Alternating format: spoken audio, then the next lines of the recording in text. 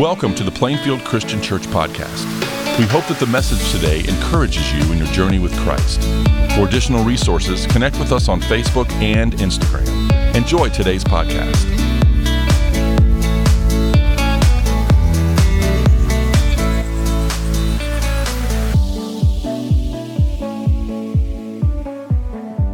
Welcome. We're glad you're here today. As Luke began today, he said that word that is so true. There are two kinds of hearts, Jesus says. There are troubled hearts, and there are trusting hearts. Physically, there are slow hearts, there are fibrillating hearts, there are enlarged hearts, there are weak hearts, there are leaking hearts, and all other kinds of hearts.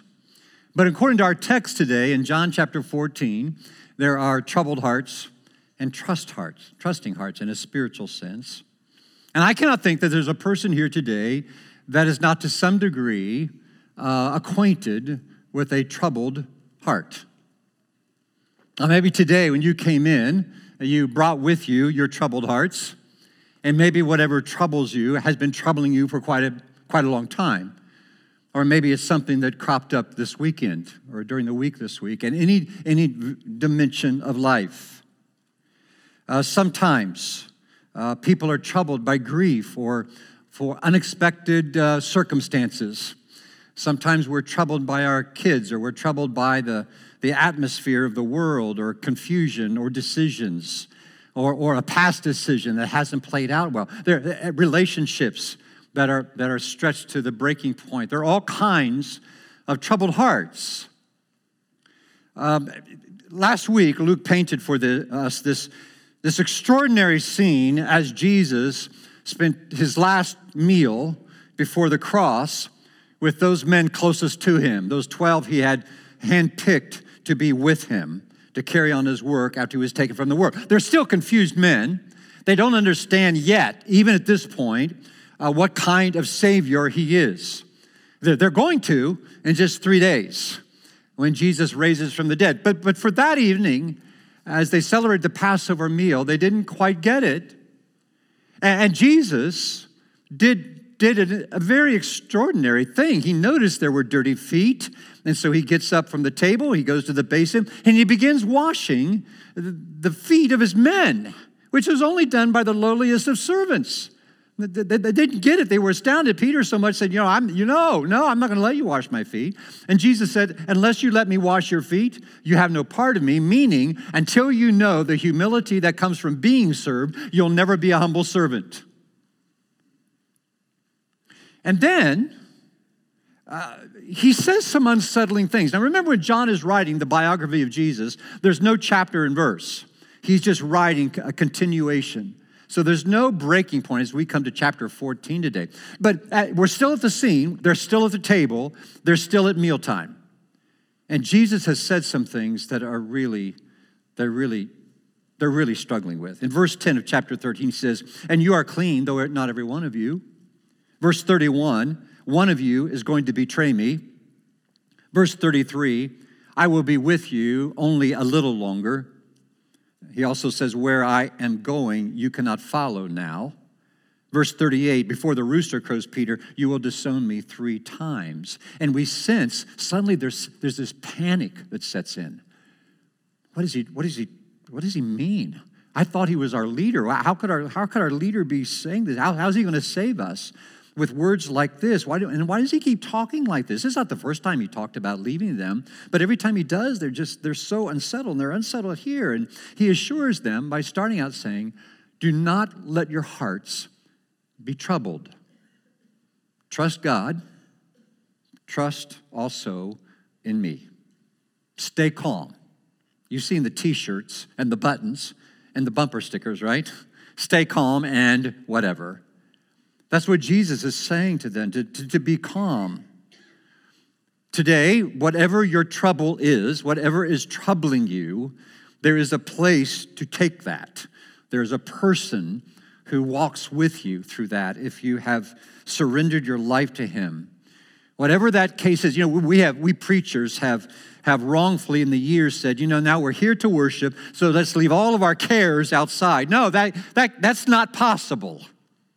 We've said it wrong. Of course we bring our troubles in here, and we bring them into the atmosphere of worship. And this is where we work them out. This is where we decide who will we allow to speak more clearly and direct us in our lives. Will it be our troubles, our circumstances, or will it be God himself and our relationship with him that determines how we will conduct our lives as a result of these troubles? So whatever might be troubling you today, here's what Jesus says. First of all, be calm by maintaining an eternal perspective. Verse 2, he says, in my Father's house there are many rooms. If it were not so, I would have told you, I'm going to prepare a place for you. Now, he talks about this place he's going to. He's talking about a place with many rooms. The old King James Version says many mansions. He's saying here, there's room for everybody. It doesn't matter who you are today. There is a place has been prepared for you if you want to be there. I hope that you have good memories of a place called home. I realize there are a lot of pains in some families, and maybe when you think of home, it's not a very happy journey to take. But I want to guess that for most of us, we have happy memories of home. I remember when I would go home, I'd go back to 4110 Phoenix Drive in Springfield, Ohio, and I have great memories of that home. And we moved there when I was in 9th grade. And so that's where it takes me my teen years especially. I changed high schools, my friendships changed. It was good, and I'd go home. And sometimes when I think of home, I think of 122 Bel Air in Springfield, Ohio. I grew up right off Route 40, National Road over in Ohio, and it was a little bungalow, and we didn't have a whole lot, but we had, everything was satisfactory. I had good parents who loved me. It was a place of security, a place where I got formed in Jesus, and so, it's a good place. And then later, when my parents retired, and then they moved to a retirement home, Oakwood Village, I still said, I'm going home. And then I realized when I go home, it's not really to a place, it's to people. It's to a person, because wherever your family is, that's where home is. And so when we come together, we are celebrating that we have a home we're anticipating. But you know what? What makes us glad that we came today when we walk out? Even if you didn't want to come today, maybe you haven't even surrendered to Christ, but I trust when you walk out, that was good. Why? Because God has chosen that in his people that have surrendered, this is a preview of what home is, because home will be where God is, where Christ is, and where we're going to be together. And so this is just a preview, a dim preview, faint preview of what is yet to come. And I'm so thankful to God for that. So it's that in that we find this eternal perspective. We're never abandoned in our troubles. We have someone with us. We also can be calm, remembering Jesus is coming back. Now, I know that doesn't solve everything for today. I realize that. He says here, if I go and prepare a place for you, I will come back and take you to be with me, so that you also may be where I am. Now, when I was a kid growing up, first hearing this, I pictured Jesus hammering away. That there was a lot of work to be done. He's probably moving some mountains around, doing a new paint job, planting a garden, getting this home ready. And Keith Green, who was a musician when I was growing up, and very popular one, agreed with me, because he sang about God only taking 6 days to create the heavens and the earth, and for Jesus, he's saying that it took 2,000 years. Well, he thinks he's hammering away too, so that's how I thought. It only reveals, of course, my silly, puny mind. The context is clearly announcing that it's by the cross, by his death, burial, and resurrection, that he is about to prepare a place for them. And that's how a place is prepared for us, who have rebelled against God, who have sinned against God, who want to run life our own way, even our goodness, even our morality, and all our efforts to be a good citizen or a good parent or a good mate. We're still flawed. We still sin. And we need someone to prepare a place for us that is qualified to do that, and only Jesus Christ, of course, is able to do that. And he wants every one of us to be there with him. What a God like that, who in spite of however dark moments you ever did in your life, whatever your actions were, however, how dark they were that you hope nobody ever finds out, nevertheless, God looks at you, he sees all that, and he says, I want you to be with me. That's the magnitude of God's love. And so, having prepared, we come together and we worship and we remember every week. It's for you. I hope you know that. This is for you, not just you plural, you personally, whoever you are here. God has your number. He knows your name and he knows your life. And he wants you for himself. Do you know newspapers have a font? I don't know what font you're used to using. Arial. I'm an Arial guy. A font. 10 pica. Or 10. Yeah. Point.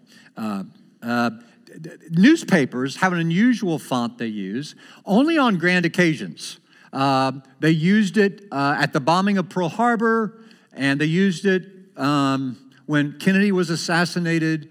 They used it on 9/11. You know, it's that bold, large, like, this is major. This is earth-changing. You know what they call that font? Second Coming.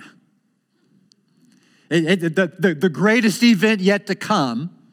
Even the newspapers, no matter who they are, they use second coming type, and it is for us because the Bible says over and over, he's coming back. Hebrews 9:28 says he's coming back to save us, but in that time, not to redeem us from our sins, but to fully save us, and not to judge us at that time, not to condemn us. He's coming to rescue us on that day. And on that day, not only will our souls be redeemed as they are now, we enjoy redemption now, but on that day, we'll have new bodies. So physically, we're going to be redeemed as well. We'll have new bodies that don't decay, don't get sick, aren't tempted, all that. That's yet to come. What a day that's going to be. So be calm by maintaining an eternal perspective, by remembering Jesus is coming back. And third, by knowing the way home. Be calm by knowing the way home. Verse 4, he says, you know the way to where I'm going.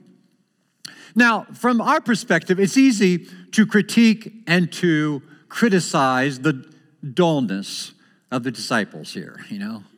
Some of you are dull, right? I can tell by the way you're looking at me. I'm dull many times. When I read the scripture, when I study the scripture, I wrestle. I don't know the answer to everything. I don't know what exactly Jesus means there or what God says. I can take a stab at it. And there's times when I wrestle with Scripture just like you do. And so I like Thomas in this setting. Verse 5, he says, Lord, we don't know where you're going, so how can we know the way? This question makes me think of those teachers who said to us, now there are no stupid questions. And we believed our teachers, we asked them, and we were terribly abused by our classmates. We were duped into thinking what she or he was saying was really true. There aren't stupid questions. But here, actually, Thomas, it does sound like a stupid question from our perspective. But really, all the disciples here are scratching their heads. Some of you remember Dr. Weidman when he was among us. Dr. Weidman was a scholar, a member here. I was intimidated by him because of his knowledge, and he became president of Johnson University when he left us here, and we'd go to lunch. And I learned early on not to say much. I mean, he'd tell me the books he was reading or the paper he was writing. I didn't even understand the titles of the books, let alone. And so I learned early on to keep chewing and just nod my head, well, that's interesting, and go on, you know, not having a clue what he was saying. And I think that's how Thomas is here. I think it's how the other disciples here. I mean, they are stunned by these words of Jesus. They don't understand. They're so confused and driven by panic. It's the same thing Peter says in chapter 13, verse 36. Lord, where are you going? Jesus answered, where I'm going, you cannot follow me, but you'll follow me later. Peter asked, well, Lord, why can't I follow you now? I'll lay down my life for you. And of course, he's going to a place that only Jesus himself can travel to by the way of the cross, because he's the only unique person that's all God and all man, all woven together, all the same. Nobody is qualified to take care of their sin problem. And you might think today, if you're a really good person, well, how will I be different? How will I be different? Well, I don't know, but I do know this. Your position with God has changed when you surrender to him. Because before surrendering to Jesus, the Bible says, I'm not saying this, the Bible says you are lost and an orphan, no matter how good and how moral and upright you are. And so we have sins we don't even know we've committed. Some of them are sins we've actually committed. Some of them are just sins because we haven't done what God has asked us to do, commanded us to do. And so, our sins are plenty. And Jesus is qualified to stand in our place, to take the punishment for us. And Jesus has told us what we have to do in order to be with him and to know his presence in life. So Jesus said then in verse 6, I am the way, the truth, and the life. No one comes to the Father except through me. Now that's one of the most quoted verses in all of Scripture. And it's a real game changer. When you really land there, conventional wisdom says that if someone gives you directions, you listen and you follow directions. Now, some of you are Gen Zers, and the rest of us used to have these large papers that folded up, and they were in our glove compartments in our cars. They were called maps, and we got them out, and we followed blue and red lines to where we wanted to go. So you Gen Zers, you would find it interesting, maybe. The best thing of life today is Google Maps, isn't it? I mean, does it stun you? I'm still in the stunning stage, where I actually tell her where I want to go, and she tells me. And not only does she tell me where to go, she goes with me. So that when I make a wrong turn, she reroutes to stay with me and get me back on track. Any of you made any wrong turns in your life?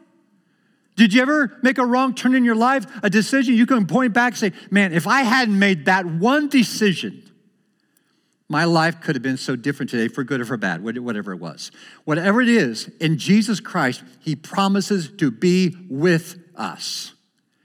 And we will try to change direction, go things our own way, and he will do his very best to get us back on track again. What a God of grace and mercy that is. Maybe today you're here and you've lost your way. Well, I tell you, he wants to reroute you back to the way of the cross, because the way of the cross always leads you back to Jesus and the way home. And that's where we want to be. He says three things that provide the solid rock foundation for a life of security and a heart that is unshaken by this world that is being shaken to its core every day when we look at the news. He says, I am the way. I am the way in order for people to be saved. Now, liberal theology says there's a lot of ways. There's a lot of ways to be saved, a lot of ways to God the Father. You hear it, it's popular. It's common in our culture today, the way of nature, just be a really good environmentalist. Just be live a life of charity. Just be kind. All of our posters say around town, that's the way to real life. Even religion will say, just do this, do good things, do these rites and rituals, participate in these sacraments, and then you're good. But it's only a living relationship with Jesus Christ that we find a real way to life, a life that is meaningful. He says, I am the truth. He's the truth so that people can be sure. You can be sure of where you stand. I can be sure where I stand. Aristotle once said, mind, as it came from its maker, is organized for truth, as the eye to perceive light and the ear to hear sounds. That's why so many people, on their first reading of Scripture, especially the life of Jesus, the light bulb turns on. They get it. Why? Because the mind is wired for truth. And when it engages truth, if there's a desire of the heart to understand, now may not all the questions answered, may not be answered, all the pieces come together, but something resonates, because this is the truth of God, the Scripture. And while we're here, did you know that just by the mere reading of Scripture, there is great change that happens, even if you don't understand it. The Center for Biblical Engagement did a study, either in 19 or 20, and they discovered some things they weren't looking to discover. But this is what they found. If people opened the Bible and read it one time a week, there was virtually no change. That means if you're here today and this is the only Bible you get, there will be no effective change in your life. If you engage it another time during 2 times, there's no change. Third change, there's a blip on the radar that something may be happening. But it's when a person engages the scripture, just reads it 4 times a week, they saw numbers go off the chart as far as life change. I'm sorry I don't have all this on the screen. But here's what they found. 4 times engaging the Bible a week. Feelings of loneliness drop 30%. Anger issues drop 32%. Bitterness in relationships drops 40%. Alcoholism drops 57%. Feelings of spiritual stagnancy. Been there? What do you do in the scripture? It drops 60%. Viewing porn drops 61%. Sharing one's faith increases by 200%. That is just by engaging the Bible at least 4 times a week. So if you're not practicing, again, we engage our minds. Jesus said, I am the way, I am the truth. Jesus is the revelation of God. Engaging him, listening to him, inviting him in, paying attention to him impacts us. He says, I am the life. I think he says, I am the life that we can be strong. Because we need a source of strength. We need a source of someone. This life, the Greek word there is not about length of life. It's not about time. It's about quality. It's about quality of life. He has poured his life into ours by his Holy Spirit, leading us to a quality of life not discovered in any other formula, to discover love and peace and joy and contentment and quietness and everything else we need in the midst of troublesome circumstances of life. Now, we are charged with being arrogant, we are. But in any other area of life, it doesn't play out that way. If you find out you've got cancer and you go to a doctor, he says, well, I don't have my license yet. I'm still a resident, or I'm still in school, but I'd like to have a handle on your life. I want to do the surgery anyway. You think you're going to stick around? I don't think so. Or you get up you go in the garage, your car's not working. You work at Lilly. Let's pretend you're still going to the office, okay? And so you call an Uber. I got to get to Lilly to work. Okay, so you go down 40. Well, I would have gone 70, but okay, we'll go down 40. Then he turns north on 465, and I got to go to Lilly. Yeah, I know, we're getting there. Well, maybe he knows 70 is closed or something, so he's going to go another way. And then he gets on 65 north towards Chicago. Well, wow, what? I got to go to Lilly. You didn't hear me? Yeah, but I just feel good. I feel like today this ought to go to Chicago. Well, he's a nutcase, right? That's what we know. And as sincere as he is, that road doesn't go to Lilly. There's nothing arrogant about our conviction. All we're saying is we believe wholeheartedly in the veracity, the reliability, the truth of the Holy Word of God. It's a lamp to our feet and a light to our path.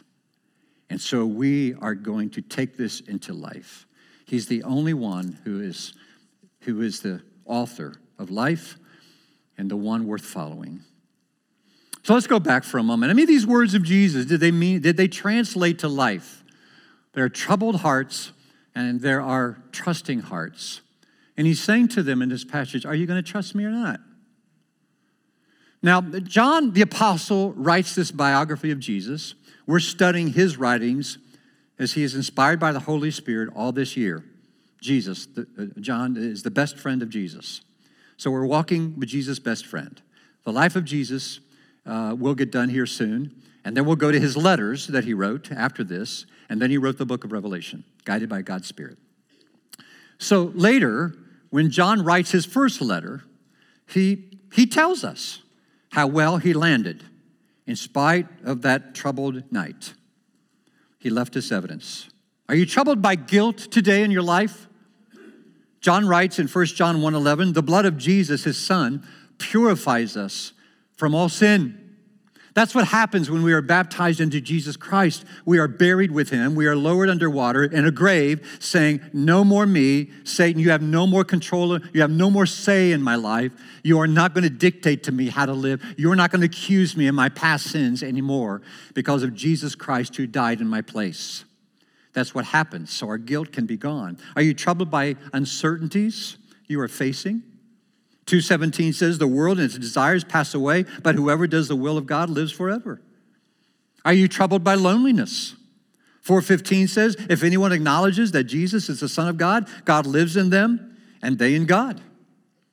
So it's not flesh and blood, but there is the promise that he's always with us. And when you take your last breath, you want to make sure of all people in your life, you have hold of the hand of God. Because everybody else has got to let go. But his will be there in your worst times. Are you troubled by the fear of death?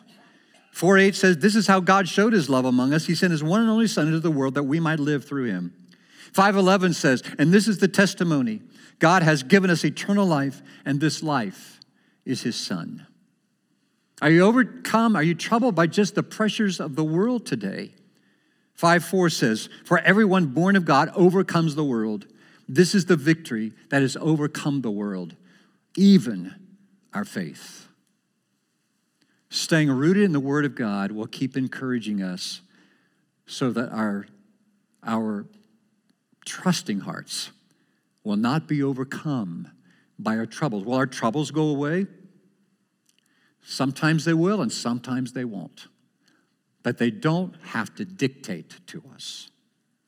Today, some of you may feel lost. Maybe you've lost your way. Maybe there was a time in your life when you really felt you were on the right path. Or maybe you've never been on the right path. And you're like that young boy we met a long time ago who ran away from home, taking his inheritance with him, and squandered it in all kinds of wrong decisions and wild behaviors until he found himself starving. And what did he do? He thought of home. And he thought that maybe his father would welcome him back. And boy, did he. And they had a great celebration.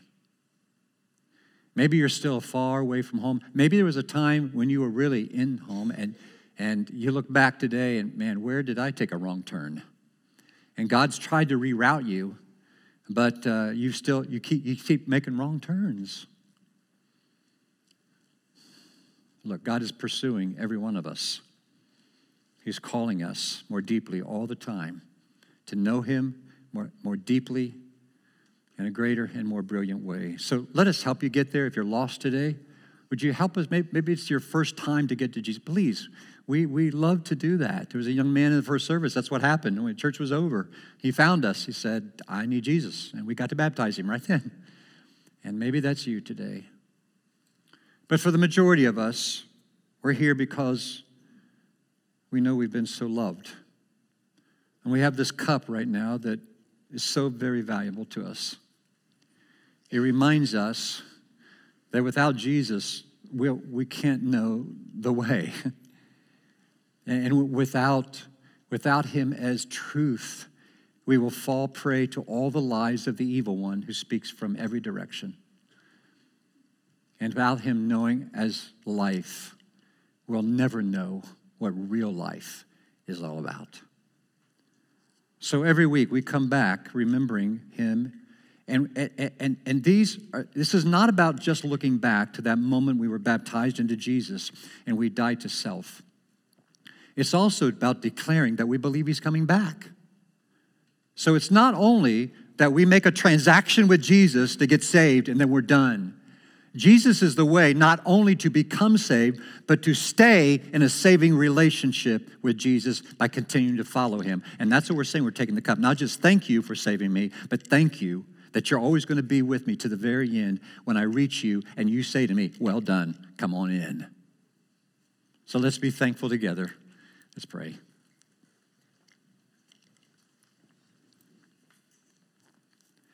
Our Father in heaven,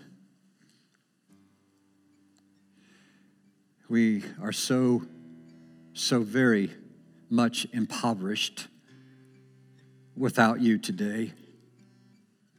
How foolish of us to ever make a decision,